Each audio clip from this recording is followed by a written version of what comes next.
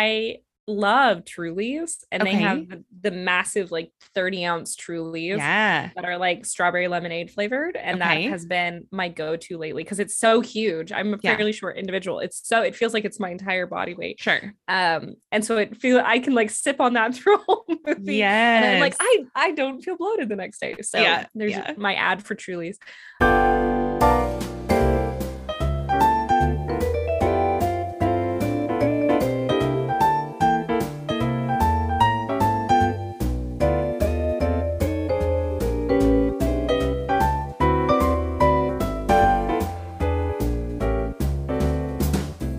Hi, everyone, and welcome to a special episode of Two Takes on Film.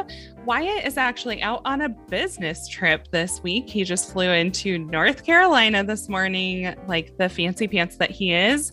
But we only had one movie to review today. And since that movie is called Men, we thought, what better time to have a woman only review than for a movie called Men? So today I am joined by Noelle Murray Segrist. And she is a longtime friend of the pod, but we just haven't had the chance to have her on and to have her join us today. So, Noelle, welcome. I'm so glad that you get to be here today. I feel so honored to be on. Yes, very excited. And I love the idea of two women reviewing Men. Let's Yes. do it. Yes, yes, yes, absolutely. But before we get into that, I would love to just hear a little bit about who you are and what occupies your time. And most importantly, what is your relationship with movies like?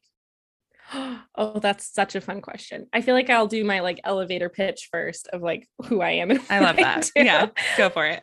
I am an operations coordinator at a nonprofit in Oregon called the Oregon Association of Relief Nurseries. It's a big old mouthful to say every time. I basically am like a project manager for our association. I've been there for like 2.5 years. And so I sit so literally at this desk on Zoom every Yes. day for hours is what I do most of the time. But outside of work, I live in Medford. I live pretty close to Wyatt, actually. So a lot of my time is going to the movies and Yes. going to eat good food with our friends and spending time with family and all of the regular life things. I've been recently really getting into to the gym. Yes. Uh, it feels like a weird thing to say, but To it's like say, that has yeah. that has occupied a lot of my time lately. Big fan of Okay. that. Good. Um, yeah, with movies, my relationship to movies. I grew up in a household that really loved movies, that movies were Okay. very important and significant, and Hmm. watching them annually and quoting them. And like, Hmm. there's like the catalog of like my family's movies. Yeah. My Which mom was a, includes what? Tell oh us my what are some of goodness. the family favorites? Oh, well, I mean, if you are watching this, you can see I have BB-8 and all of the Star Wars original posters on Yes. my wall. Star So Wars is a good. big part, big part. I Okay. had a mom who really loved science fiction and time travel. Lots of Star Trek viewings, lots of Star Wars, lots of Lord of the Rings. But also a lot of older cult classic favorites in our house. Basically anything that John Cusack is in, I've probably Hmm. seen it and love it.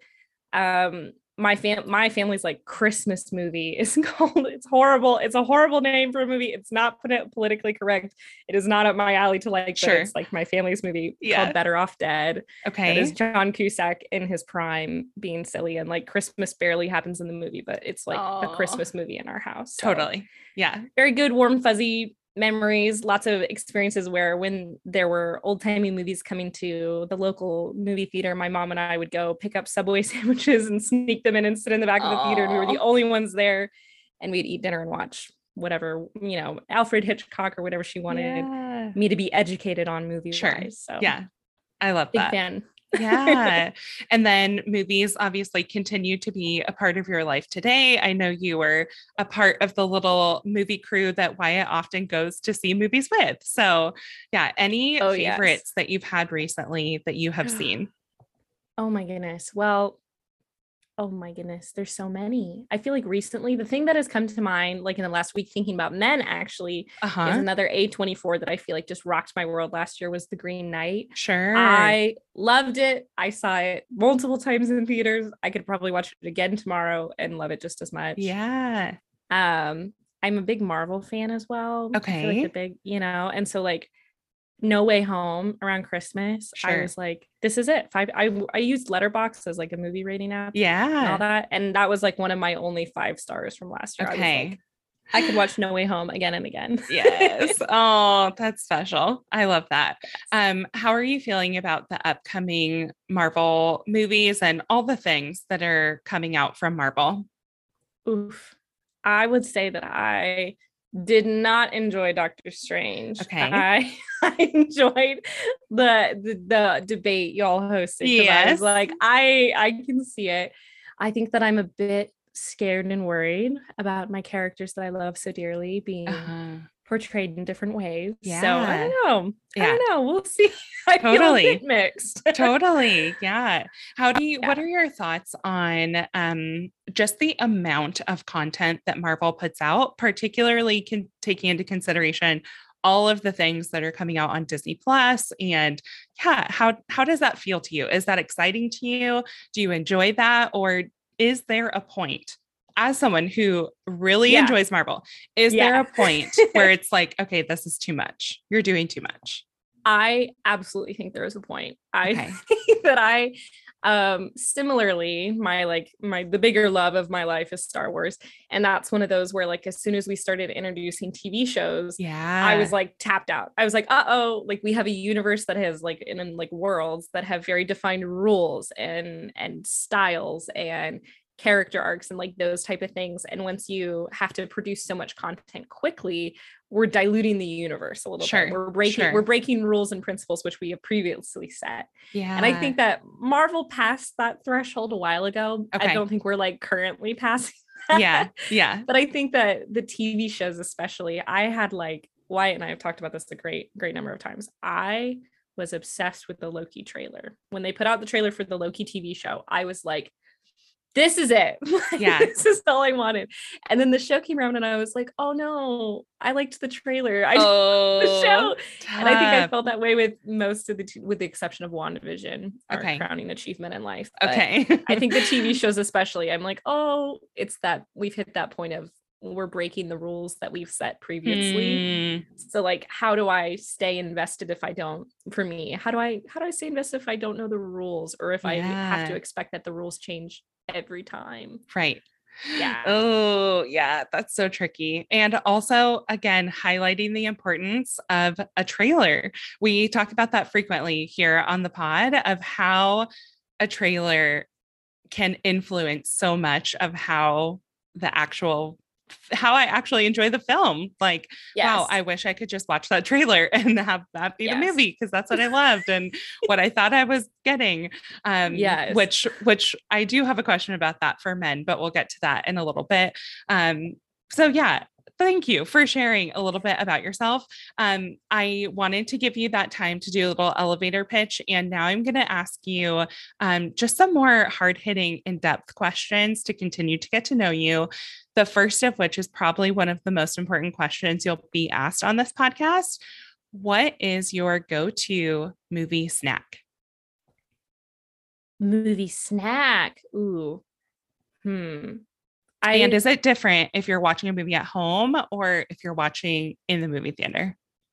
It's been such a sad realization as I am nearing 25. My quarter life crisis is Uh-huh. that I eat movie theater popcorn and I don't feel good afterward. And it has Ooh, just been like this like crux in my life of like I can't just eat the massive tub and like be ready to yeah. roll the next day. Yeah. So I think it's shifting. I think at the movie theater lately because I'm like I can't, feel bloated all the time. Sure.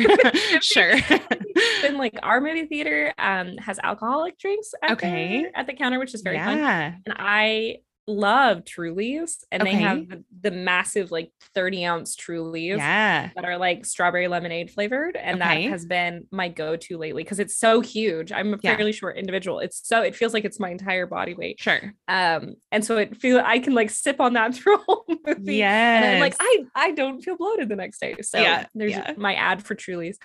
If I'm at home though, what a fun question. I feel like it changes. I have a partner who loves to cook. He's Yeah. currently at the store buying stuff to make sauce from scratch tonight. Ooh. So I feel like usually if it's a movie, if we're like sitting down to watch a movie properly, Joel is probably in the kitchen making some sort of fun snack creations. Yeah. Along those lines. I'm not Oh, a sweets person. I'm usually okay. savory. So I Okay. feel like chips and salsa is a great Yes. go-to. Yeah. Something like that. If I'm Okay. feeling up to it, popcorn. Okay. Yeah. I was going to ask, in light of your newfound struggle with movie theater popcorn, Yeah. does that still prevent you from eating it, or do you choose sometimes to just power through? So as we've mentioned, I'm a part of this group that goes to the movie theater quite often with Wyatt, Yeah, sometimes totally. multiple times a week. Sure. And I think there's like maybe 6 of us that go. There will be like 3 big old tubs of popcorn purchased with the Yeah. assumption that we're all going to eat it. Right. And so if someone's going to offer me some, I'm Yeah. not going to say no. That would Right. be rude. Right. Of course. So no, I do eat it, but just not in the massive quantity that I feel like I used to be able to. Sure. Yeah. You know. Yeah. The Aging sign of aging. is just the worst sometimes. some of those ailments. Yes. Yeah. Okay. Well, moving along, what is the best part of your day? Oh, oh, the best part of my day is so mushy. I really like my partner, Joel. I think that Yeah. anytime that we can sit and hang out, we both work at home together. But I feel like lately both of our works are like we're going and we're gonna go to the gym and then we go to the movies with friends. And so anytime that it can just be the 2 of us hanging out, sitting, especially in the sunshine now out in the backyard, if we get to have a Yeah. lunch break together at the same time Yeah. and even talk about something like the Johnny Depp trial or show the favorite TikToks or Yeah. something like that. Yeah. I feel like those have been the highlights of my day lately. Okay. That's good. Okay. So out of that response, I have 2 questions for you. The first of which, work from home. How has that been? How long have you been doing that? What is your like most favorite part and your least favorite part? Because so many of us have had to transition to work from home Yeah. in the past couple of years. I'm sure a lot of people have started transitioning back to the office or maybe are hybrid, but yeah, for someone who continues to be fully work from home, how has that been for you? Yeah. Totally. So I graduated college in 2020. So like, Okay. yay, pandemic. All that Yeah. stuff. So the association that I work for currently, I was an intern for during my senior year of college. Okay. And I had a different job lined up for post-college, and then the pandemic canceled that. Yeah. And I was in a little bit of limbo. And my now boss at the time was like, I think we work really well together. We don't need to be in an office space. We can all work remotely. Like, what if there was a position for you kind of Oh, a thing? wow. Uh-huh. Yeah. So I started this job when I was still in college, essentially, and I've just continued it Okay. for going into my 3rd year. Wow. So this is all I know. We're never going to work in an Yeah. office. Like Oh all my of my gosh. colleagues like work in other parts of the state. Okay. Which is great. For me, it's been wonderful because that meant I could move. I had no exposure to COVID at work. You know, Yeah. I could see my parents who are high risk and that kind of Yeah. thing. So there's a lot of benefits. Love that. Sure. I love that I have my husband across the hallway and we can talk or go to the bank if we need to on our lunch break Yeah. or blah, all the boring stuff. Yeah. But it is hard. I'm like, Yeah. I'm an extroverted individual and Okay. I miss having people. I'm not Yeah. always able to have a reason to have a Zoom call with folks during the day. And Yeah. it's hard to sit at a desk and stay motivated. And there's a little part of me that worries that if and when I go work in an office at a different Yeah. position, am I going to be like the bratty, like only child that like, I'm like, no, I Oh. need my own space. Yeah. And I can't share anymore. Am I like losing my ability to like share or like Yeah. have people experiences? So I don't know. Yeah.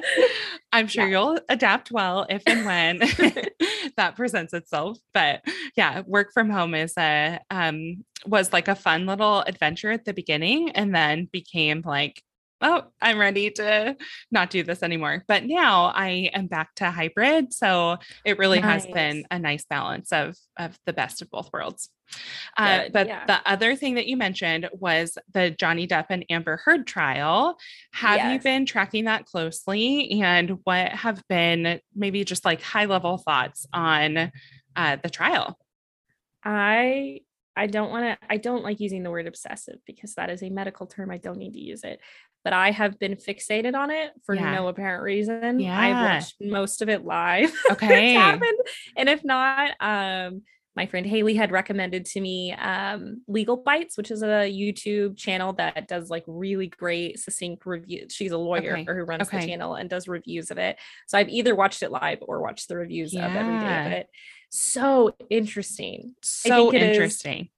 like high level. So number one, so interesting. Number two, just like such a loss for the world, for women in general. I'm like, regardless of Totally. how this ends, it's a big Yeah. L for women all Yeah. over the place. Yeah, I think that it's been really interesting to see. They just today had they had a psychologist who was in the court yesterday, and they brought in a separate psychologist today to critique what the psychologist Sure. yesterday said. Sure. And Yeah. you're like, I didn't know this was a thing that could happen. Right. What? Like, Right. can they bring in someone tomorrow to criticize today's? Like, Right. can you just go on for it's so interesting. I don't think Yeah. I know enough about the legal system, but it's Right. so interesting.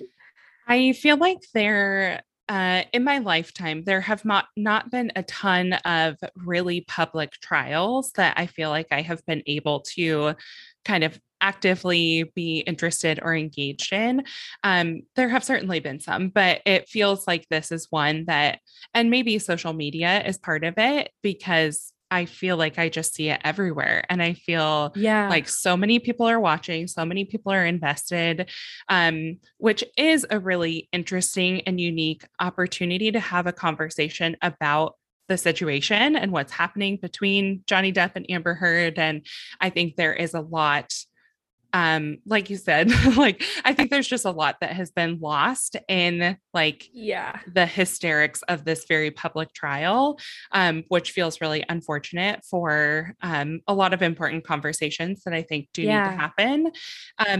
But if anything, it has shown me that I know nothing about like legal systems or like lawyer jargon and all the things as you're like watching this situation unfold in front of you. It's just fascinating.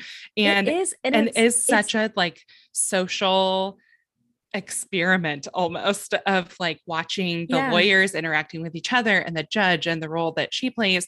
And also just the idea of our justice system and a jury of peers, all of that just blows my mind when I actually think about it. Like these are normal people. These are normal people who got pulled out of their everyday lives to sit in a room and like make a judgment about something. It blows my mind. I learned, I don't know if you probably already know this. This was new information to me though, that, you know, there's a huge amount of people that like are originally like called to be on the jury. And then they whittled that down to 15 and then it's whittled down to 7 or whatever. And currently there are 7 or 8 people sitting on the jury. Yeah. But when the proceedings are done, when the jury goes to, you know, create their verdict, that 7 or 8 people will be whittled down to only 5.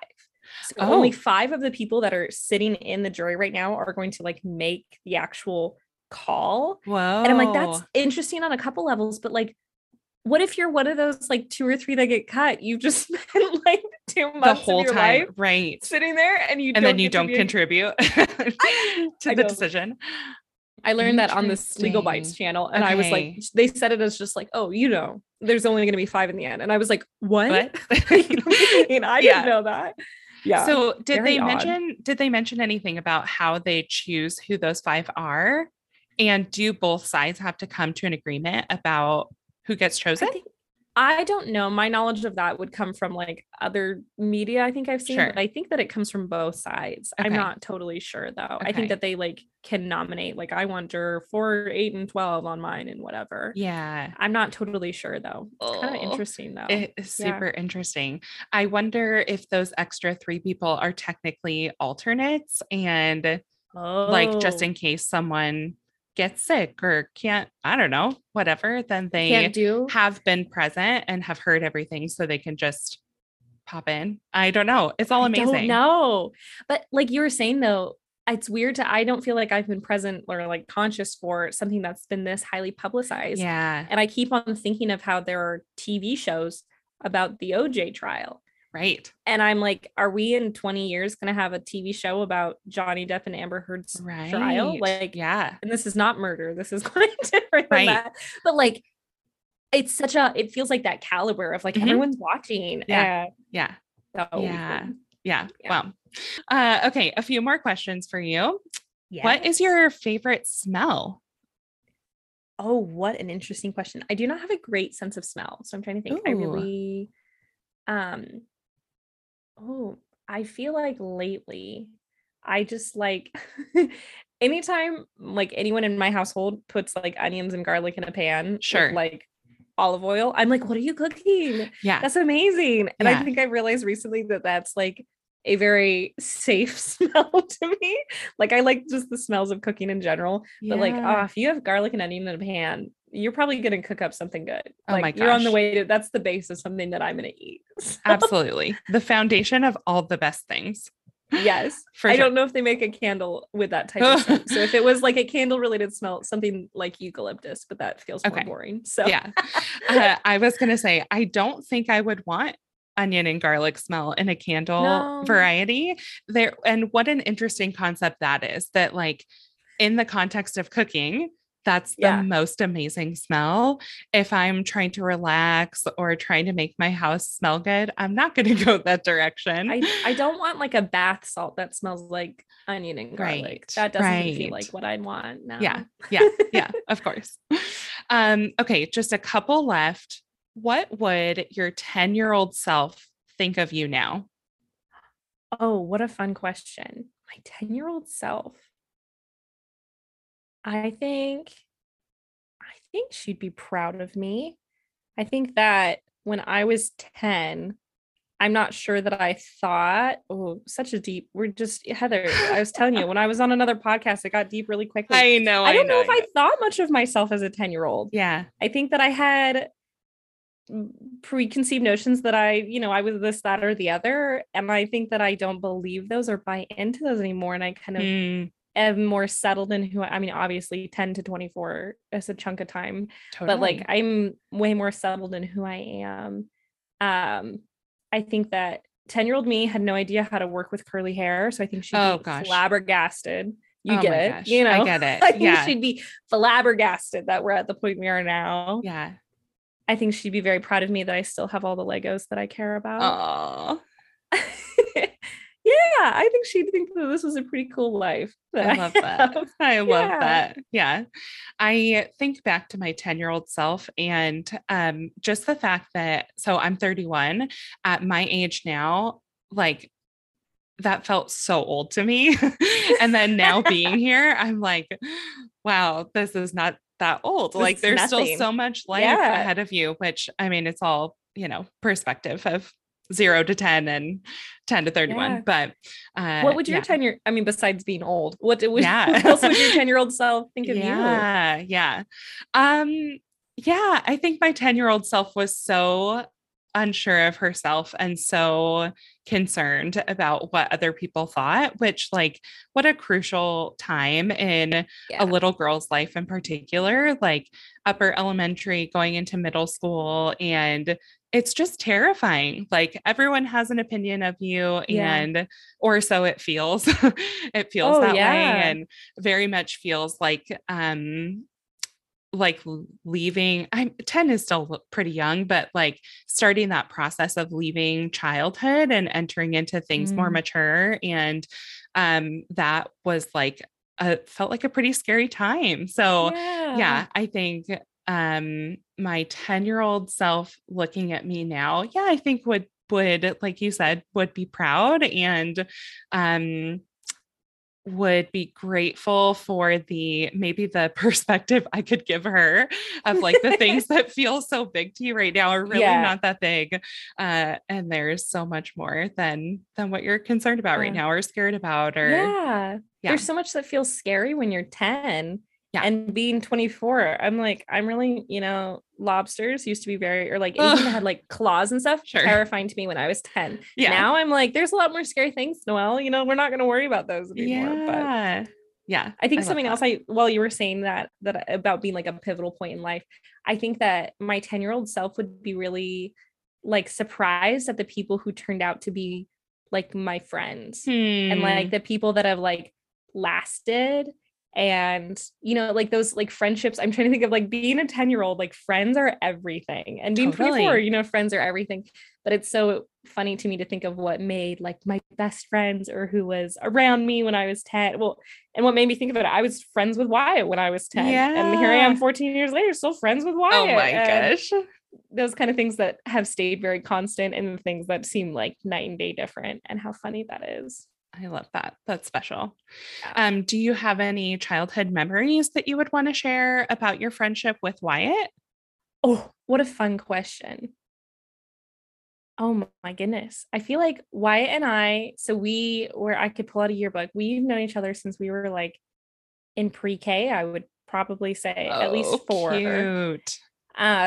Yeah, so I mean we did pre-K through senior year of high school Yeah. all together. Yeah. So I don't know. I feel like in high school was when I spent probably more time with him than when we were in elementary school. I think we were just like, yeah, we're friends and buds, and you're just a Totally. kid running Yeah. around on the playground and stuff like that. But I think in high school there was a lot of like our friend groups were kind of the same, so we would be in the same groups going to the formals and helping on leadership and setting up this. And I think that he was always involved in everything. Yeah. It felt like he's so talented in so many different ways. And I think that I also, as an extrovert, wanted to be involved in everything. So Yeah. the two of us would end up in lots of different spaces together. So yeah, I feel like the first things I think of were like formals and stuff going Yeah. together, and being, rambunctious kids and having a good time. So I love that. yeah. That's fun. Okay, last question for you before we get into talking about this movie today. If you had to pick an actor or actress to play you in a movie about your life, who Ooh. would you pick? Oh, what a fun question. They don't have to look like you. They don't have to be anything like you, but who would you want to portray you? Who would I want to portray me? I feel like recently I just absolutely love Elizabeth Olsen, because who Oh, doesn't? sure. I don't think that she would represent me the way that I am. I don't Sure. know. I don't usually, I think that I'm going to caveat many of my answers by saying that I think I'm someone who doesn't often find people in movies or TV shows that I feel akin to. Sure. Um, um, I don't know. My Enneagram is not a 4, so I don't know why that would be hard, but I feel very connected. I think, okay, here's my answer for real. Yeah. Lately, I've been watching the TV show Grace and Frankie, Okay. um, which is silly and about Jane Fonda and Lily Tomlin being in their 70s and both getting divorced and like just becoming friends and kind of being like the odd couple and living together. Yeah. And I have been watching it a lot lately. And I realized the other day that I've just started dressing like Lily Tomlin's character, Frankie. Like I just like arrived at the movie theaters to see Men, and Yeah. I like caught sight of myself and I was like, oh, I look like her. I've like her. So maybe if it's a, end of my life memoir, I would like Lily Tomlin to play me. Okay. I love that. She's like, I think 84. So Yeah. it'll be a while. Wise and graceful, and Yes. just portraying the best parts of growing old and aging. There are a lot of really beautiful things to it as well. That's awesome. Well, thanks so much for letting us get a little peek into your life and getting to know you a little bit better. This is the first time that you and I are chatting, so it's also just fun for me to get to know you more, and yeah, to hear some fun little tidbits about you. But the reason that we are here today is to record a review of the movie Men. So we're gonna get into it. I'm gonna give a little bit of a recap of Men, and what that's like, and then we'll just dive right in. Does that sound okay? I love it. Good luck capturing it. Yeah. It feels like a hard one to sum up. We'll keep it vague for now and get into some things as we go. But Men is the latest film from writer-director Alex Garland, who is best known for his previous 2 motion pictures, Ex Machina and Annihilation. Noelle, have you seen either one or both of those? I've seen Annihilation. Okay. Okay, Yeah. perfect. So I have seen Annihilation a couple times, but I actually just watched Ex Machina for the first time last week. And I actually really loved it. And I have heard great things about it. So I don't know why that makes me like going into it. I did not think I was going to enjoy it. But in Yeah. preparation for seeing Men and just wanting to be a little more caught up on Alex Garland's work, watched Yeah. it, and I really enjoyed it. It very much felt like a combination of the movie Her and Mm. Swan Song, which Swan Song we actually reviewed at the end of last year. But just a really interesting take on human interaction with technology and relationships. And it was great. It was awesome. Also makes me a little bit fearful of a future in which AI and robots could be a part of life, Yes. and it just doesn't feel that far-fetched, Feels which like is we're on the brink. Feels totally. like we're on the brink. Yeah, Yeah. yeah, we're getting there, which feels a little bit terrifying. But we probably will dive a little bit more into Alex Garland in future episodes, just because I know Wyatt has a lot of thoughts on him, and particularly has a huge love for Annihilation in particular. But all of that to say, Alex Garland, writer and director of Men. And Men follows Harper, who is a young woman who has recently lost her husband in a pretty tragic way. And she decides that in an effort to kind of start her healing process from this recent trauma, she is going to escape to the English countryside for a little solo vacation, time to be able to just process and think and rest and kind of be on her own.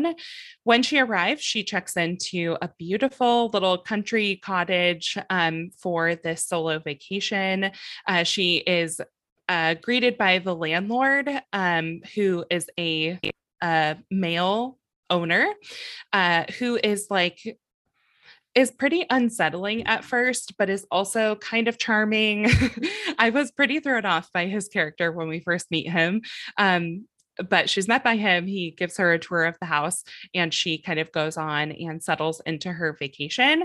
However, she quickly realizes that she is unable to escape both this recent trauma that she has experienced and endured, but there are also these like new terrors and traumas that are kind of affecting her throughout this vacation. So I personally really I enjoyed this. However, I always feel weird saying that I enjoy movies like this because it is what it is. So I You're feel a like, little I'd weird love about to it. watch Yeah, it tomorrow and just go know. to sleep, just take a nice. I know. So I relaxing. was actually pretty concerned I was not going to be able to go to sleep after watching this. But it's almost a feeling similar to like riding a roller coaster, at least for me in particular. Mm. There are times throughout a roller coaster when I think to myself, am I having fun or am I not? Am I scared? Do I like this? I don't Do I know. like this? But at the end of it, I think I did. I did enjoy it. But Noelle, you and I have not really gotten into this, and I don't Yeah. know for sure how you felt about it. So the best way for us to figure that out and to talk about it is just to talk about it. So Yeah. Noelle, we were talking earlier about movie trailers or trailers in Yeah. general for a show or a movie and how impactful they can be. So Mhm. I'm assuming you saw the movie trailer for Yes. this because you Yes. see a lot of theater or movies in the theater. So you see a lot of movie trailers. After seeing the trailer, what were your thoughts? What were your expectations kind of going into a Yeah. movie like this? I think I think it's so fun that I'm on the podcast for this episode and reviewing this. I was telling this to Wyatt because I'm pretty sure I can count on one hand the amount of R-rated movies I've ever seen in a theater. Ooh. None of which were horror. Okay. And so this is like very out of my genre to have seen in a theater. This is my I have a horrible tendency of reading movies plots on Wikipedia and just being like, that was good enough. I don't need to see it. I don't need to see it. When it comes to when I'm like, maybe I'm gonna be scared or whatever. Yeah. So I remember seeing the trailer for Men and being like, oh no, that looks so interesting. I love the concept. I love the colors, Yeah. like the all that rich green that is in the trailer. Yes. And also that like she just like appeared like that ultra feminine light pink dress in the trailer. And I'm like, oh, we're doing stuff with color, which I love. And it like Yeah. drew me in. And also I was so spooked. I Yeah. mean, like that's one of those trailers that I was like, oh no, no, no, no. I don't Yeah. know if I can see it like at all, let Yeah. alone in a theater. But there was something else that just like again drew me in. I felt very drawn in by that Okay. trailer. Yeah. Yeah. Yeah. So then after seeing the film, do Yeah. you feel like any expectations you had going into it were met, or did you leave feeling disappointed, or how did the trailer Yeah. kind of influence your experience? Yeah. I think that I came out of after seeing the film being so surprised how little scared, like I was not scared leaving the Hmm. theater. Hmm. And from the trailer, that was my expectation. And I Yeah. feel like in the media, like the trailers that I saw on Instagram or whatever leading up Yeah. to the movie, they were like, your next nightmare fuel, and you're this and you're this Yeah. and you're this. And I was like, oh no. I came out not laughing because that doesn't feel like the right emotion. Sure. But the third act of the movie just set such a different ending tone than what I Yeah. expected. I wasn't dissatisfied though. I think if Okay. anything, I was like, I made it through. Sure. Yeah. We're gonna sleep okay tonight. Yes. Like those kind of things. So I don't think it disappointed. If anything, Okay. it just it didn't deliver, but it was just a different tone than I think Okay. I expected. Okay. Yeah. Yeah. I love that. Okay. So I'm going to get into some thoughts. We'll start with some things that we enjoyed about the movie, and then we'll move to some things that we didn't like as much. For me personally, I thought Jessie Buckley, who plays Harper, did an incredible job. I Yeah. have just become the biggest Jessie Buckley fan, especially over the past Yes. couple of years. I don't know if you've seen her in some of the other things that she's done, Mm-hmm. but particularly in I'm Thinking of Ending Things and The Lost Daughter. Those are the two that I know her from. I know that she's also been in Fargo. But I haven't seen that, the TV show. Yeah. But from I'm Thinking of Ending Things and The Lost Daughter, it's actually pretty interesting. Have you seen either of those? Yes. Yeah. Okay. Okay. So it's actually really interesting. I feel like there are some similar themes between both of those movies Definitely. and the character that she plays in Yeah. this movie, which I love because it just feels like a continuity of her character, even though Yeah. she's so different in each of the films. But just these ties of her feeling unsettled in her relationship or her Yeah. marriage. And then in at least in I'm Thinking of Ending Things, this added like horror element Yeah. to her experience with visiting her significant other's family. So she is just phenomenal. And I particularly love it. Yeah. in this movie, she had a couple of scenes where she was just displaying this immense amount of grief and anger and frustration and trauma. And I am always blown away by people who are able to Mm-hmm. capture that emotion. So And believable. Like there was never a totally, moment that I was like, oh, she's acting. It was like, oh, she is this character. She's yeah, Harper. yeah, yeah, Yeah. yeah. And in a movie like this, where there are predominantly two people who we spend the most amount of time with, for her to be able to carry so much emotion and so much of the drama Mm-hmm. storyline or through line in this movie is just like great for her. Yeah. And I'm happy for her that she was able to Yeah. pull something off like this. The only thing I would add is I saw in the last 6 months, I'm thinking of ending Okay. things for Yeah. the first time, which actually is so similar in my like visceral response as far as the movie, where afterward I'm like, I don't know if I liked it, but I'm still thinking about it. Yeah. My brain keeps going back to pieces of it. And that has to me, that always is like, this is a significant piece of art in whatever form. Yeah. If my brain keeps going back to this like piece of it.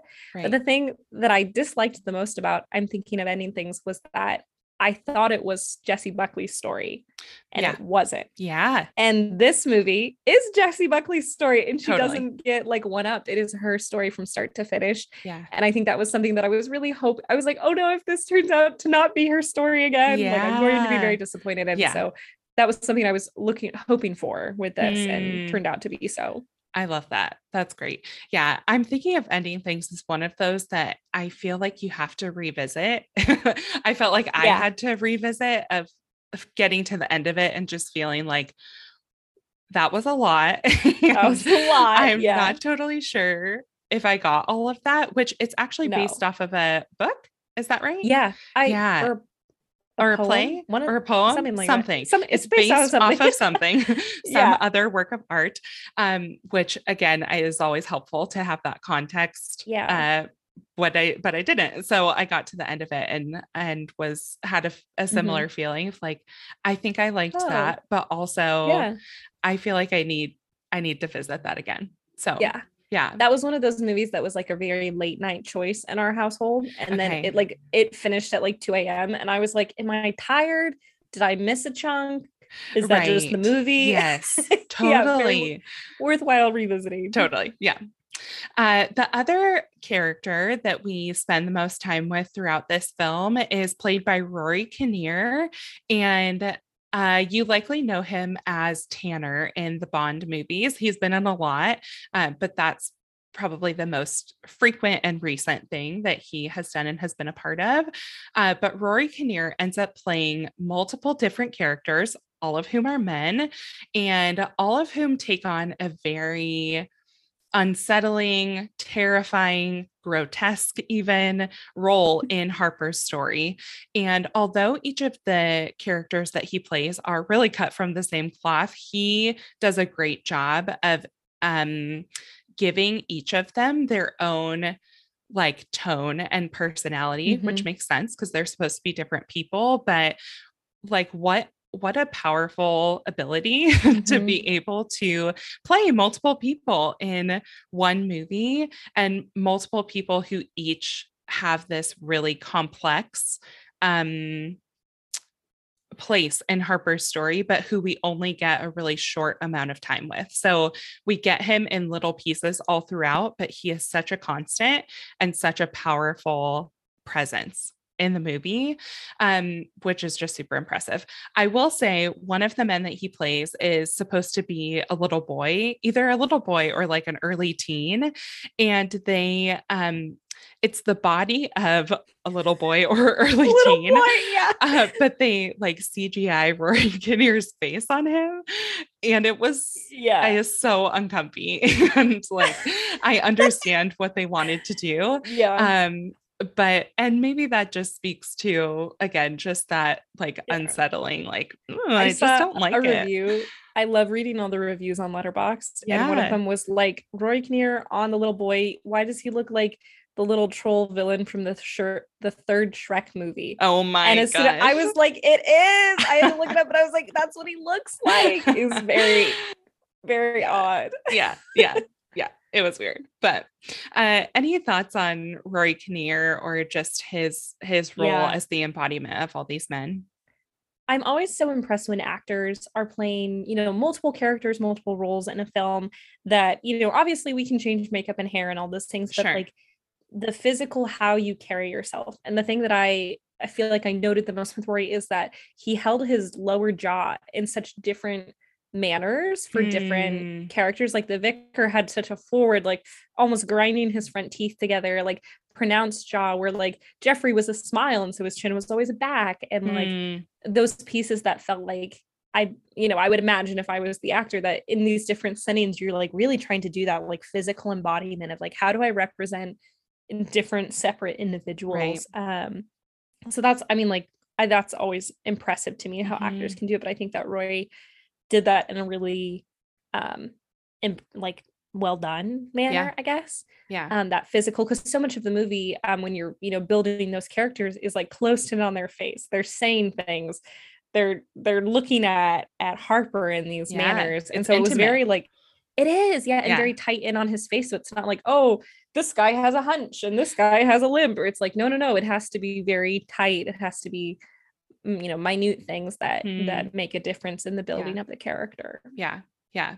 Truly so impressive on the hair and makeup though. All of the people that he Yeah. plays are so different. And Yeah. yeah, so well done to the hair, makeup, costume, all of them Yeah. as a part of this. Yeah. I, like I mentioned, I just recently watched Ex Machina, and so it was cool to be able to see the similarities in Alex Garland's visual style particularly from Ex Machina and Men, just because that's the most recent thing of his that I've seen. But in all three of his movies, he just nails the cinematography. Obviously, he has a cinematographer, but to be able to kind of latch on to these different pieces and translate that in each of his films has just been wonderful to see. And I think particularly his use of nature and color, like you mentioned from the Mm-hmm. trailer, that stuck Yeah. out. That just allows for a visual feast, which we see so Yeah. much of here in this movie. Which was great in a movie that had a lot of really heavy thematic elements to Mm-hmm. it. So here, the setting of kind of the English countryside is so unassuming and idyllic and quiet, and it ends up turning really dark and terrifying. And for him to be able to capture that through his visuals was just really impressive. Also, the house that Harper stays in had so many opportunities to play with both the colors that are present as well as the different opportunities for lighting. Uh, just had so much for him to lean into, which I really appreciated. Yeah. So, yeah, the colors in particular, so vivid. So many. Yeah. Yeah, And so many of them. totally. Yeah. Yeah. From Ex Machina, that was so it's Ex Machina takes place largely in this like scientific research facility house thing. So it's very modern, a lot of neutrals, but has these pops of color with particularly like red lights and Mm, various lighting in particular within the actual house, the space. yeah. But the house is set in the middle of the woods. And so you also have these Mm, really bright and vivid greens nature. and Yeah. naturey visuals as Yeah. well. So I loved that he brought something similar into this piece of setting it in the Yeah. middle of the countryside, green, bright, beautiful. But then this house also beautiful, but has a lot of darker tones, has a lot of red, but every room Yeah. just felt like a different visual theme. So, Yeah. I loved, especially like with the colors, that like this movie, I feel like really lulls you into like, this is normalcy. Like something is off, but like the house looks like a house that you right. would expect to see in the countryside, and nature looks like nature. And yet there's like an element of like something is buried within, Hmm. or something's off and we don't Hmm. we don't quite know. Maybe it's the lock on the door, maybe that's too large, or it's too, it Yeah. can't go all the way, or nature is maybe just a little bit too green. Like there is that element Yeah. of like, I wanted to like sit and just be like Harper, like looking at the leaves, but I was like, no, there has to be Something something in just a little there. bit off, which Totally. like we can get into that, but I'm like, is that not the feminine experience? But Yeah. Yeah. Talk more, go into that a little bit more. oh my gosh, I feel like I like the first act of the movie when she is like just trying to be an individual healing. Like Hmm. this is all she wants. I think Riley, her friend, says like, no, you came to this house. Like this is something you chose. And it very Yeah. much feels like that feminine experience of like whatever you have endured, whatever's going on in your life, that seeking a place of rest and rejuvenation and growth. And Harper seeks that. But then Hmm. like, oh gosh, that the instance of her going into the tunnel and Yeah. instantly having like, she's so like in awe of the nature and having fun and doing this thing, Having and then this like moment of out, joy. yeah, and then literally out pops Yeah. fear. Yeah. And I don't know, Heather, I don't want to speak for both of us, but like as a woman, like, oh, I've been in that Yeah. situation Mm-hmm. where you're just like living, I'm just trying to have a nice day. I'm trying to appreciate nature or whatever it is. Mm-hmm. And then, whoop, there's fear Yeah. because I'm an unprotected woman. And you're Mm-hmm. like, I'm just trying to have a nice time, guys. Yeah. What's this all about? Yeah. So I think that that was so, I felt so like lulled into like it's no, it's normal and it's Mm-hmm. nice and it's Mm-hmm. nature, but like I as the viewer, I'm like, no, it's not. You're still Yeah. you're unsafe. You can't. You this Yeah. isn't the right place to be. So I Totally. think that that was like very for me. I was like, oh my gosh, you captured it. Like that's Yeah. the act one. I feel like is like the Yes. feminine experience that I've Yes. experienced. Yeah, totally. And I think those are like the most terrifying and difficult horror films to watch are the ones that are rooted in reality. I Yeah. know that that is not something that can be said for the whole film, but particularly in Yeah, but this act one. in this first Yeah. portion where it's really setting up her vacation and she's getting settled and she is on a walk in the woods. And then suddenly, as you've said, fear pops up in that tunnel and follows her all the way back to her house. Yeah. And then, as she is safe in her house, assumingly so, we know as viewers that she is not, that that fear, that situation that encountered her in the woods Mm-hmm. has actually followed her back home. And now that place that's supposed to keep her safe is no longer safe. And that is in broad daylight. Like Yeah. that, Yeah. that discomfort and lack of safety that she experiences is in broad daylight with other people around.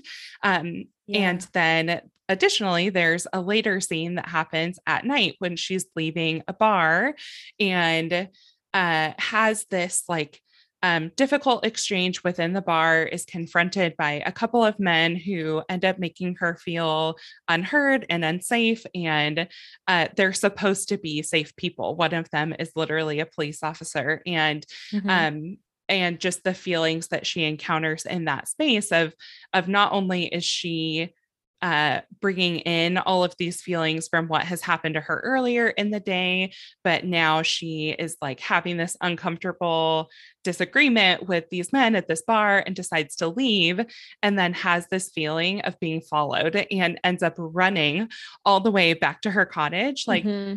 those are, I obviously have not been in that exact situation, but walking outside alone at night Yeah, from at a night. place to your car or to your house is just, Yeah. it can be terrifying. And Yeah. I think as a girl, as a woman growing up and having my mom tell me like, okay, when you're walking to your car, Oh put your yeah. keys between your fingers, like Yep. literally so We were that all if you get told. attacked Yeah. you can stab someone, take out an Yeah. eye, or make sure you park by a light so that you're not in the dark, Mm-hmm. or never park next to a van. Like, all of those things are things that I was seemingly like casually told to be able Yeah. to protect and defend myself. So whether it is for Harper in broad daylight or at nighttime, At there night. is Yeah. this like overarching theme throughout this first portion of the movie of just anticipation and dread, and like we don't know what's going to happen, but we know that Yeah. something is going to happen, so we're waiting for it the whole Yeah. time. Who is And coming there's after those, her? Is she yeah. ever safe? Like, yeah, And it's there's those terrifying. little chipping away pieces. Like I remember Jeffrey, the man who owns the home that Yeah, she's renting, in the very beginning is like, oh, there's only one key. It kind of works in the lock, but like you don't need to lock it around here. And yeah, I think I even maybe chuckled because I was like, what a man thing to say. Like I'm gonna yeah, stay alone in a cottage that I've never been to, an area I've never been to, and I'm not gonna lock the door. I right, lock all of my doors when I'm at home. You know, of right, course I'm gonna lock the yeah, doors. yeah, It feels like that. I remember this very similar in the Batman, the newer Batman with Robert yeah. Pattinson. One of like the things I came out from the movie thinking was like, oh, it's a cautionary tale about closing your blinds. Uh, And like this feels like another one of those where I'm like, yeah, it's a cautionary tale, lock your door, lock your door. close the Oh windows, my gosh. don't. Seriously. Yeah. Yes. Yeah. Um, Tell me, was there anything else that stood out to you as really positive things from your viewing experience or from the movie? Yeah, things that you enjoyed. I feel like this is a movie that like I've said for I'm thinking of ending things. I don't know if there are a lot of things that I would say I liked about it, Sure. but there are things that have generated a lot of question and conversation and like still like muddying through, which Mm-hmm. to me is like, oh, it's significant. But I don't know if I have anything else that I would specifically be like, I like this Yeah. about the way that it was done. Yeah. I I think that I liked the with kind of going back to Jessie Buckley and the actress that she is. I really appreciated that as she's experiencing grief, like throughout, during the film, you're seeing flashbacks to her experiences with her husband prior to like his accident. Yeah. And I liked that her experience of grief was very real to me in the sense Mm. that like sometimes it's her like I loved that moment where she's like pulling clothes out of her bag at the Mm-hmm. at the cottage, Yeah. and you see a flashback and then you come back to her and she's like mid motion and had stopped and was like, Mm-hmm. oh, okay.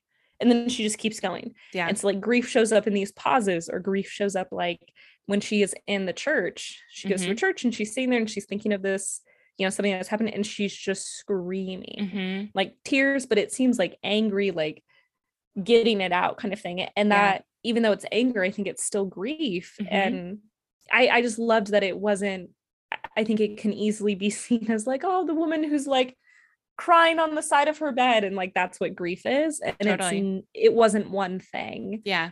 Um, which I loved. And I Mm-hmm. loved the way that they told those flashbacks so Mm-hmm. authentically Mm-hmm. throughout the movie Yeah. with that.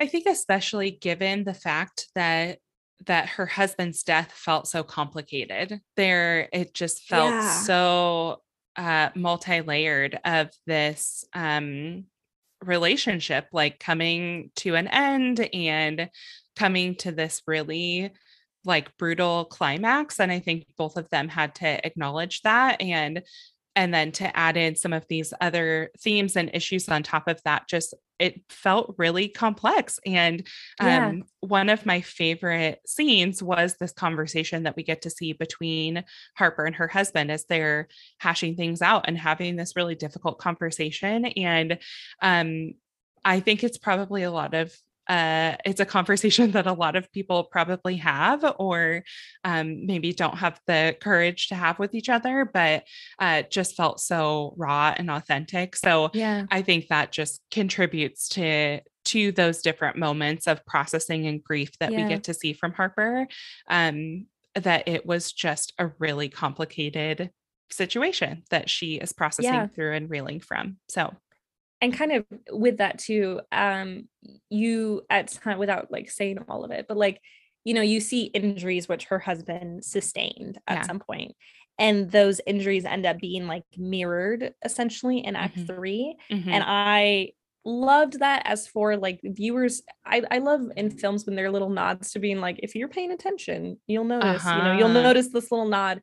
And I think that when like that's a process that happens over the third act, and when like it's completed and it's like his injuries have like finally been mirrored, like Yeah. it was such a nice payoff as an audience member to be Hmm. like, oh, that's what we're doing. I didn't know what we were doing. It Yeah. wasn't gross and damaging for the sake of being gross and Sure. damaging, but there's a purpose with that. And I think Yeah. that's what sets like a horror, like a psychological thriller horror, Hmm. Hmm. aside from just like, oh, we're just bloody for the sake of bloody. Sure. But there's like an element in that I'm like, oh, I'm supposed to know, that's supposed to connect something for me. Yeah. Yeah. So I did appreciate that and enjoy that as Yeah. well. Yeah. Okay, so let's get into maybe some of the things that we didn't enjoy as much. Um, so for me, not just for me, for a lot of people, the movie, it is a grotesque film, It's which a lot. it's a lot, which very much plays to the theme. And like you said, it felt like there were strategic choices for what was being done. Obviously, there is a point that is trying to be communicated, but at times it feels like it goes a little bit too far. The movie really kind of does the I think mirrors what we often see in the sexualization of women, but kind of goes the opposite direction towards men. So Jessie Buckley isn't ever shown fully nude. There is a scene when she's in the bathtub, but we really don't see anything below her neck. And outside of that, the only nudity that we see is from a man. It is all of it. Hard pass. No, thank you. all the way around. And it isn't once, it happens multiple times. It is a character who is unappealing and who becomes even more unappealing throughout the course of the film. Mm-hmm. And then additionally, at the end of the film, there is a man who is recreating a female act, the female act of giving birth. And it happens not once, but I think 5 or 6 different times, 4 times. Yeah, I think it happens 4, a lot, yeah. Multiple times. So there are these elements that in and of themselves would be grotesque and would fit perfectly into the horror genre. But the fact that it happens multiple times, it just keeps happening.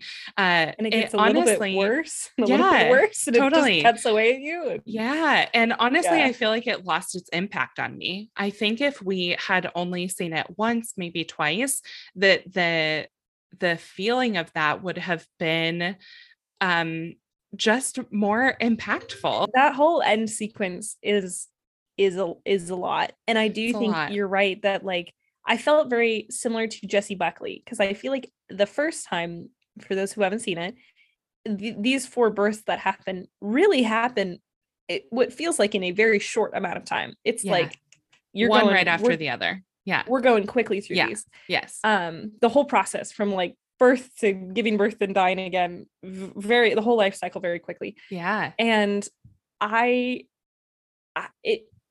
Jessie Buckley at some point is just kind of like standing there and like kind of crying and just like staring at like what is happening. What's happening in front of her. And I that's not how she started out that scene, but that's how she ends up. And I was like, I think I kind of feel like her, where I'm like, oh, well, what's happening again?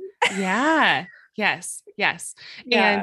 And like you kind of talked about and alluded to a little while ago, walking out of the film. So this portion that we're talking about happens really right up until the very end. And so then for it to end shortly after that and to leave felt like, the scared feeling that I felt throughout a good portion of the film ended up lessening because it just kept happening. And so it felt like it kind of cheapened the impact the more that they showed it. Yeah. Any other? Go ahead. Yeah, I have like the thing that I keep coming back to with that scene is like, I want to think about, or like talk about, I'm going to preface this. I want to talk about what I have an emotional reaction to, like, I would say like the appropriation of the female body in this like sequence. But I want to almost like caveat that, because every time I've been like thinking about that and how like this is like a male character, someone like we've seen it all, like is a man, and suddenly also is, you know, has obtained female anatomy, and is capable of like birthing life. And like that, I've had like such a physical reaction to that. But I want to caveat that by saying that I, as an individual in the world, am trying very hard to make sure that I have inclusive language and talk inclusively about the trans community. And it feels very odd to be talking about this reaction to a movie of like a man's doing what a woman does, when I'm like, oh, also, if this were a different setting, if this man was, you know, identifying as a woman, and therefore, you know, I feel like it's been a hard thing for me to know how to say, because I'm like, I want to make sure that the way that I talk about this is very strict to this movie and this scene, and is not a broad statement in life. So anyway, all that stuff.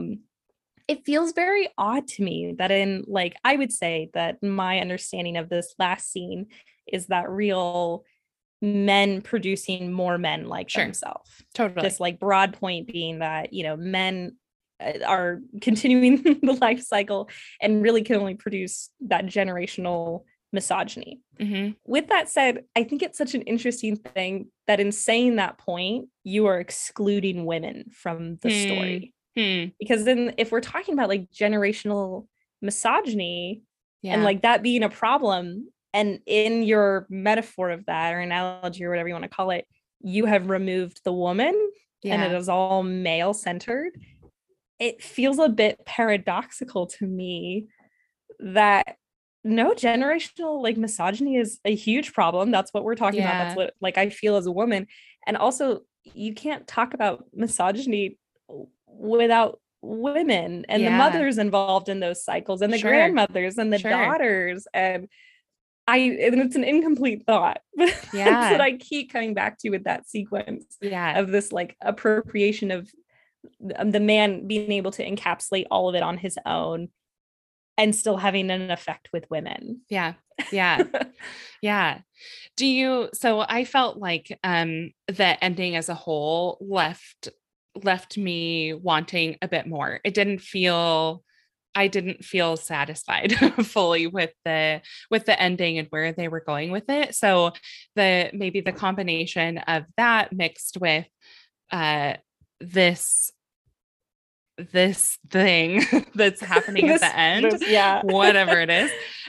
How would you have wanted that to end differently? Or how would you have seen that ending differently? What would have been satisfying to you? Or even this thought of like, okay, if Alex Garland chose to keep in this birth, this reincarnation, this cycle of birthing more men, given this idea of how are women involved in that, what would it have looked like for Jessie Buckley's character to be more of an active participant in what was happening as opposed to just sitting and watching it? Or is that saying something that she's sitting and watching and that it is a passive thing? What do you think? I love that as a thought. I hadn't thought of it that way. I think that it is very significant that at the end of this line is her partner, is James. At the end of it all, we have James. And we have her and James having this, what I would perceive to be the conversation that is linking back to her memories. Totally. And that essentially Jessie Buckley is the end of this line. Yeah. James has been the product of all of this generational misogyny and trauma. And Jessie is Harper is the first one to be like, no, not gonna happen. You're not, and we're having an end to this. Yeah. I think that if I were to, there's this nature piece, right? That is coming into play, especially with the man who follows her out of the woods. Right. He's coming from nature. He's coming from like, there's this link to nature and green and leaves and all of that stuff, which I wouldn't say I confidently understood that whole metaphor piece, but I think that I would have I don't know how to fix that whole end scene, but I think that I would have enjoyed to see more of that connection to nature as in a mother entity. Because my understanding would be that the initial man that starts the sequence has embodied nature and has again appropriated some sort of mother nature thing so that he is able to produce this. Yeah. And so I like that seems like a very thin connection to femininity in that sense. I think I would have wanted to have seen, as that line continues, more of that connection to, it isn't just the initial woman that's needed, but like for misogyny to be generational and for it to be affecting all these generations, there have to be women involved. Like there has to be, it's not just Jessie or Harper. There's many women involved in that line. Which I think they started to with the nature. I mean, it's very like the seed that she inhales and all of that in a moment, like, is very significant to the story. And nature, I guess, is playing that feminine role, but it feels like a very thin line. I mean, genuinely, I think the thing that feels most challenging about this movie is it feels like a man's understanding of misogyny and a man's understanding of these concepts. And somehow, even in understanding these concepts, is leaving out women to some degree. Yeah. So that was one of the questions that I wanted to ask you. So obviously, this is directed by Alex Garland, written and directed by Alex Garland, who is a man. So So, what are your thoughts on that? What are your thoughts on a story like this being told from the perspective of a man? Yeah. And do you feel like the impact of it, or even just the general tone or understanding of it, would have been different had it been directed by a woman? Would this be a So, story that is yeah, told if it was directed by a woman? Yeah. I think it would be told in a very different way. Yeah. It's interesting if you look at the production staff of this, like the casting crew of this film, you have to get down to costuming and makeup before you find a woman who is involved with this Hmm. film. Hmm. So no one on the production level, no one on the producer level, Yeah. director, writer, like any of those. The casting director was a woman, is a woman. And there are women involved at the costume and makeup level, but in the story, in the heart of it, there was not a feminine voice, Yeah. which feel I had to look it up because some of their names I was like, that could be a woman's name, maybe they were, and I was like, Yeah. no, it's No, not. it's not. I took that out. I mean, I think that that's such a it it feels really challenging. It feels like one of those things where you're trying to talk about a problem and fix the problem while not while being the problem, Hmm. but you're not bringing in those who Hmm. are the problem is about. Hmm. It feels very odd. I think that I feel Hmm. like it seems very corporate, not very Hmm. artistic to be Hmm. like, oh, we care about this and this is a Yeah. problem and we need to stop it, but we don't want to hear from the people who this is affecting. Hmm. Hmm. Not that I don't think that Alex Garland is like that callous. I don't think that he would create a whole film if he, Sure. didn't care. I think it would be a very different movie had a woman been a part of the Hmm. writing, the Hmm. directorial, any piece of Yeah. on the higher up level. But what Yeah. do you think? Um, I don't, it maybe if this was his goal, I don't feel like he accomplished it. I don't feel like he was trying to solve anything. I felt like Mm, maybe he was trying to um highlight or attempt to show the experience or feeling of a woman in these different situations. Certainly, I think it's one of those movies where there's a lot that can be left up to the viewer to interpret and to pull from it what they want.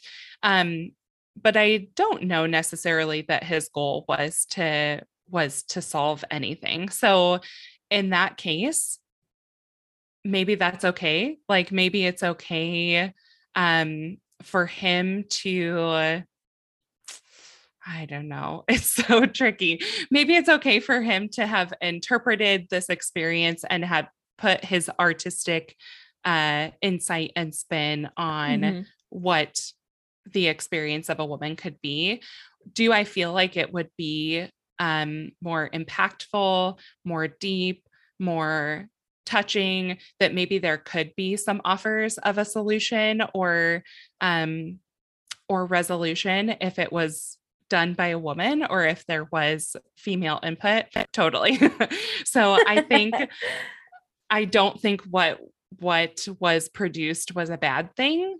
I think there Yeah. is a lot more potential of what could have been done had it maybe been a collaborative effort or Mhm. had it not tried to be so on the nose. And Yeah. um, yeah, I don't know. Yeah. I think that's a really good point of like for what it is. I think that gosh, most of act 1 again, there were those moments where I was like, "Oh my gosh, that I have done that." Totally. I Like, this is there's it. This is the feeling. Yeah. You've captured And it. that's significant that was like it's not that Alex doesn't has never met a woman, doesn't even understand Yeah. way like he clearly has like as a writer really encapsulated those pieces well. I think that on the everyday level, but I think as Yeah. soon as it was like layers deeper than just like the everyday life Hmm. experience, Hmm. like a commentary on the everyday life experience, I was Hmm. like, oh, I don't know if I wonder if a woman who has embodied the everyday experience and been thinking about it their entire life Yeah. would have been able to add a yeah, like I think you used the word depth, like a Yeah. different level of depth to Yeah. it. because oh gosh, I'm wondering if he has experienced or seen like these instances to be able to write from. Because Hmm. there's such a brief little moment in the beginning where when she's first getting introduced to the house, Hmm. Jeffrey asks her if he plays the piano. Uh-huh. And she goes, nope, I don't. And he's like, Yeah. great, fine.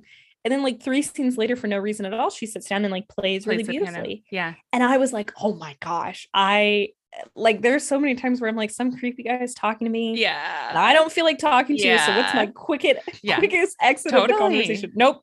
Never seen a piano. Next, Yeah. let's keep Keep it going. moving. Yeah. Yeah. Yeah. Yeah. It is interesting. And yeah, a really interesting shift from even the first, half of the movie to the latter half. Just really took on a different shape and tone. And Yeah. sometimes it feels like uh you're trying to do a little too much or trying to be too big with it. Like narrow in, pick what you want to talk about Yeah. specifically and like go for it. Yeah, Yeah. it felt a little broad there at the end. But Yeah. anything else that was challenging for you or that you didn't enjoy as much about this? I would love to know what you thought or took away from there's in the mid like between I don't know. I don't think she's gone to the bar yet. Mhm. And separate from everything we've seen for just like a moment, we see like a deer who has died in the forest. Yeah. And you just see it, and then you see it like rotting, and then you never see it again. Yeah. And it was like this moment in the movie that definitely reminded me of Get Out. I was like, oh, I've seen this before. Hmm. But what did you add significance to that? Did that enrich your movie going experience? Because I think it for me, I was like, I'm supposed to garner some meaning from this and tie Right. it in somewhere, and I'm not right Yeah. now. Yeah. I honestly have not thought about that deer again until just now. Okay, so there we go. so no, it didn't have an impact on me. And maybe because it Yeah, was so brief and because I don't feel like it ever came back again, but it surely was no, intentional. I don't feel like he would just was it? I don't know. But I don't know. yeah, Yeah. yeah, that's interesting. I haven't Okay, thought about it. that's a great answer. Yeah. I was just like, that was one of those where I feel like in really rich movies, I'm like, I'm supposed to think on I mean, this is Everything like a has meaning. very, I think it's the only point in the movie potentially where we like step away from either Harper or some version of Rory and see Yeah. anything else. Hmm. And I'm like, that has to hold something. I mean, I know Totally. we have this commentary on nature Yeah. throughout, and but like this one aspect of it, I've been like, I don't know what I'm supposed to learn from that. Oh no. What does it mean? Yeah. Yeah, I But don't know. That's interesting. I think that that's the thing I like about this movie, maybe, is that I'm like, I think I very strictly want to know what I'm supposed to learn from movies. Hmm. And like I think my like AP English teacher really ingrained it into me that like I have to be able to like synthesize it. What are all the themes doing together? And then there are pieces that I'm just not going to, Yeah. and that's fine. And Yeah. maybe I will the next time I watch it if I ever watch it Yeah. again. I don't know, but Yeah. What is this a rewatchable one? I'm not sure, but I yeah. watched or I read an interview that Alex Garland did, and the interviewer had posed the question of meaning and how much Mm, meaning is in these different choices and particular scenes that they were talking about. And Alex Garland had said that when people walk away from this movie, they one person will have one interpretation of it, and I'll talk to someone else and they will have the complete 180 opinion or takeaway from this movie. And that's less about the movie and more about them as people, and that you're going to take from it what you mm, will and what resonates with you and what is impactful for you. And that's really difficult for me at times. and and I want there to be like a clear cut yeah. meaning or resolution, or like, okay, when I get to the end of this film, what is my takeaway? Yeah. Is it all men are bad and they're just continuing to Yeah. repopulate and rebirth themselves. Like, I don't know that Right. that's a message I believe or that I want to Yeah. take away from this, but what else are you offering me? Um, Yeah. and I think that's why I struggled with the ending a little bit because it didn't feel like there was as much of that, and it was kind of left open, Yeah. um, of like take what you will from Yeah. this, and go on your way. Yeah. I don't want to necessarily spoil it for viewers or anything like that, but the last shot of the movie, Yeah. or like the last couple moments of the movie, would you want to talk about that, or is that, do you want, I Sure. don't know if Yeah, go that's for still, it. If you I have don't know the not, depths of spoiling. yeah, if you have not seen the movie and you don't want the very ending to be spoiled, thanks for joining us. We'll talk to you later. Everyone else, Yeah. if you're interested in what Noelle has to say, stick around. Right. Go for it. So I'm so curious with what significance or any significance that you hold for her friend Riley, who's Yeah. been with us through the whole movie, Yeah. shows up on the scene, acknowledges that everything that happened the night before did in Yes. fact happen, Yes. and is also pregnant. Yes. And then that's it. Yes. And I was like, oh my God, like, I think that just that whole, like, see, I really think Alex Garland did like a cool, like an interesting thing with this of like, I think most movies you would see a scene like the birthing scene, Mm-hmm. and then you would move on and be like, oh, it was in her head, it was this and this and this, and you don't get to have those like answers. Right. And Alex Garland was like, ah, it happened. Yeah. Actually, Actually, here's the evidence. Yeah, totally. Yeah. Yeah. What meaning or impact or any of that did that have for you, Heather? Yeah. Yeah. Yes. So her friend showing up and seeing, so the night that everything is happening, there's a car that crashes. So when she pulls up to the house, she sees that in fact this car has crashed. Which it's interesting because as I was watching everything unfold, there wasn't ever a moment where I was like, is this actually happening? Like, is this real? When I step back and look at the movie as a whole, there are certainly moments where it's like, okay, that could just be her imagination. Or certainly I know when I have been alone in the dark, like your mind runs to all the possibilities of what that sound could be or what that shadow could be. However, it would be a lot. It would be an elaborate imagination that she would have for none of this to have happened. So to my memory, there's also like blood where there was blood the night before, I think too. Yeah. So her friend pulls up, sees this, is like, what on earth happened? And then they just share this look of like, like, here I am.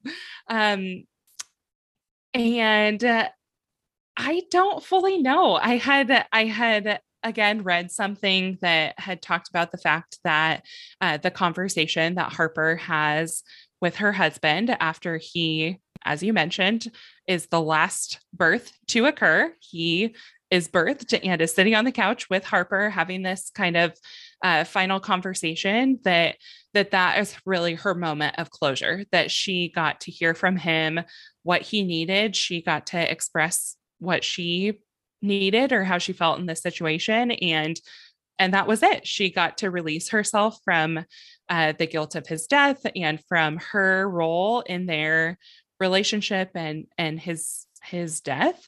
And that after that conversation, she goes out and there's like a release and a freedom, and her friend is there and she's safe. And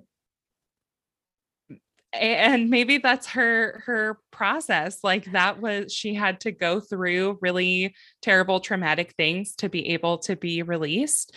But my question is, so we know as we're watching, all of these men have the same face. They're all played by Rory Kinnear. They're the same person, but they're different people. Harper, as she's experiencing them and encountering them, does not ever make a connection or acknowledge that they all look like the same people. So then there's this question of, if these men existed, does she know that they're the same person? Are they the same person because they're all men and to her all men are bad? was this truly just a home invasion that her grief and trauma put its own spin on and like turned every man into a potential threat? And she really just had one home invader. Yeah. I don't know. So all of that to say, I'm not Yeah. sure. I'm not sure what to take from that. And I think the sequence of her going through the house, trying to like escape Yeah. and interacting with different individuals was, to me, such like a trauma response. Like you're kind of alluding to, like, even if it's just a singular individual home invasion, in the heat of the moment when you're overwhelmed with all stuff, all these other flashbacks of your life, of other moments when you had adrenaline Sure. and you were feeling this way and that way. Like it feels like they're all just like coming front and center, and you're having to, handle the triggers, right? Like it's, these are all moments that remind us of this other moment, which reminds us of this other person that we've met. Yeah. Which is also interesting to think about it in the sense that like that is not a universally female experience. Sure. Like Totally. Like any individual, any gender can experience that kind of thing. And maybe that's maybe part of it is like bringing in that idea that like this could be anyone. This is like a woman and experiencing it in the context of like gendered interactions, but also it could be any trauma that is like overwhelming and triggering and overwhelming the senses, I guess. Yeah. It's a lot. It's a lot. It's a lot, and continues to be. I know that you mentioned that this is a film that has just sat with you and that you have continued to kind of mull over. And I feel similarly about it. Every time I think of it, I think of a different portion of the film and try to dig in for that meaning. And I think we can get something out of that. Like, I think we can see meaning in it in lots of different ways. But ultimately, like we talked about, there is no cut and dry answer of what the goal was or what we're absolutely supposed to take from this. So maybe that's freeing to some people. Maybe that's difficult for others. I don't know. Yeah. I think that I'm interested to continue talking about it with other individuals, especially women, because of what you're talking about, that like, I don't know what conversation that Harper has in there, which would be especially like connecting to another individual. Like she has so many conversations with different men throughout this movie that I would imagine can feel familiar to different individuals in the world interacting. And I'm so curious which ones are going to like stand out to different individuals. Like as we've mentioned, like her experience in the woods, I'm like, I've been there, I've done that like experiencing nature, but I didn't really feel especially connected to many of the conversations she had with the different versions of Roy Kinnear throughout the film. But I would imagine that other women would say, oh my gosh, the conversation with the vicar, absolutely, or the conversation with the boy or whatever. So I think although I don't think I really want to see it again, I'm interested in talking to other individuals about what was the piece, if any, in this movie that drew out that emotion or they found similarity to. Yeah, that's interesting. In that sense, I feel like there is kind of something for everyone to attach to because of how different these individuals were that she got to connect with. So in that sense, I feel like that is a win, that it was broad enough, that these characters were broad enough, that I think most women in particular could find one that they resonate with, or maybe multiple. And hopefully not all of them. Hopefully not all of them. Hopefully not. So sorry if you did. Certainly not all of them. But yeah, super interesting. Any other thoughts on Men? Oof. I just would implore anyone to just go read like reviews of it, because I just have been cackling at them. Like I said, I go on Letterboxd to Decent Bet and was reading through reviews, which are not by like critics, but just like, other people. Some of my favorite that I saw today was like just a review that was like 400% more births than expected. Yes. And I was like, yes. And stuff like that. I've been having such a giggle on my own reading people's silly reviews and having a blast. I love reading Letterboxd reviews, not for actual review content, but for the just how clever people are with Yes. their thoughts and their feedback on there. So I love that. And can confirm, if you individuals out there that listen do not want to see this movie, the Wikipedia version is, I read it today and I think they did a great job. So. Oh, good. That's good. If you're too scared to see it, highly recommend Wikipedia. Wikipedia that. That's awesome.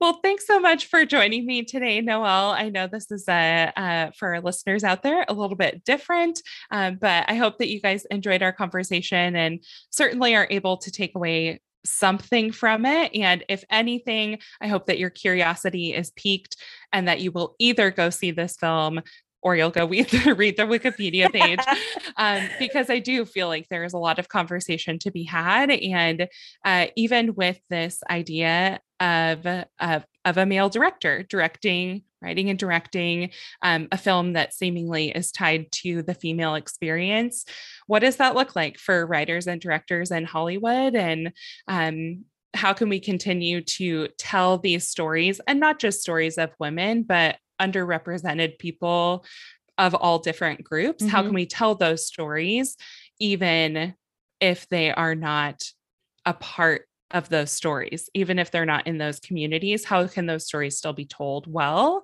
and accurately? I think we would argue with input from those people and from those communities. Yeah. So everyone, make sure to go watch Men. Again, it is rated R. It is intense. It does have a lot of themes that may be difficult to watch. So we do just give a little bit of a warning there. However, it was beautiful. It really makes you think, and certainly is worth your time. So go give that a watch. Men is in theaters now. And I hope that you enjoy. Noelle, thanks again for joining me. Thank you for having me. Happy to be on. Listeners, if you have seen Men, let us know what your thoughts are. Let us know if you have thoughts on some of the questions that Noelle and I posed to each other. It seems like there's still more to learn here. So as always, let us know what you thought, and we'll talk to you soon. Bye.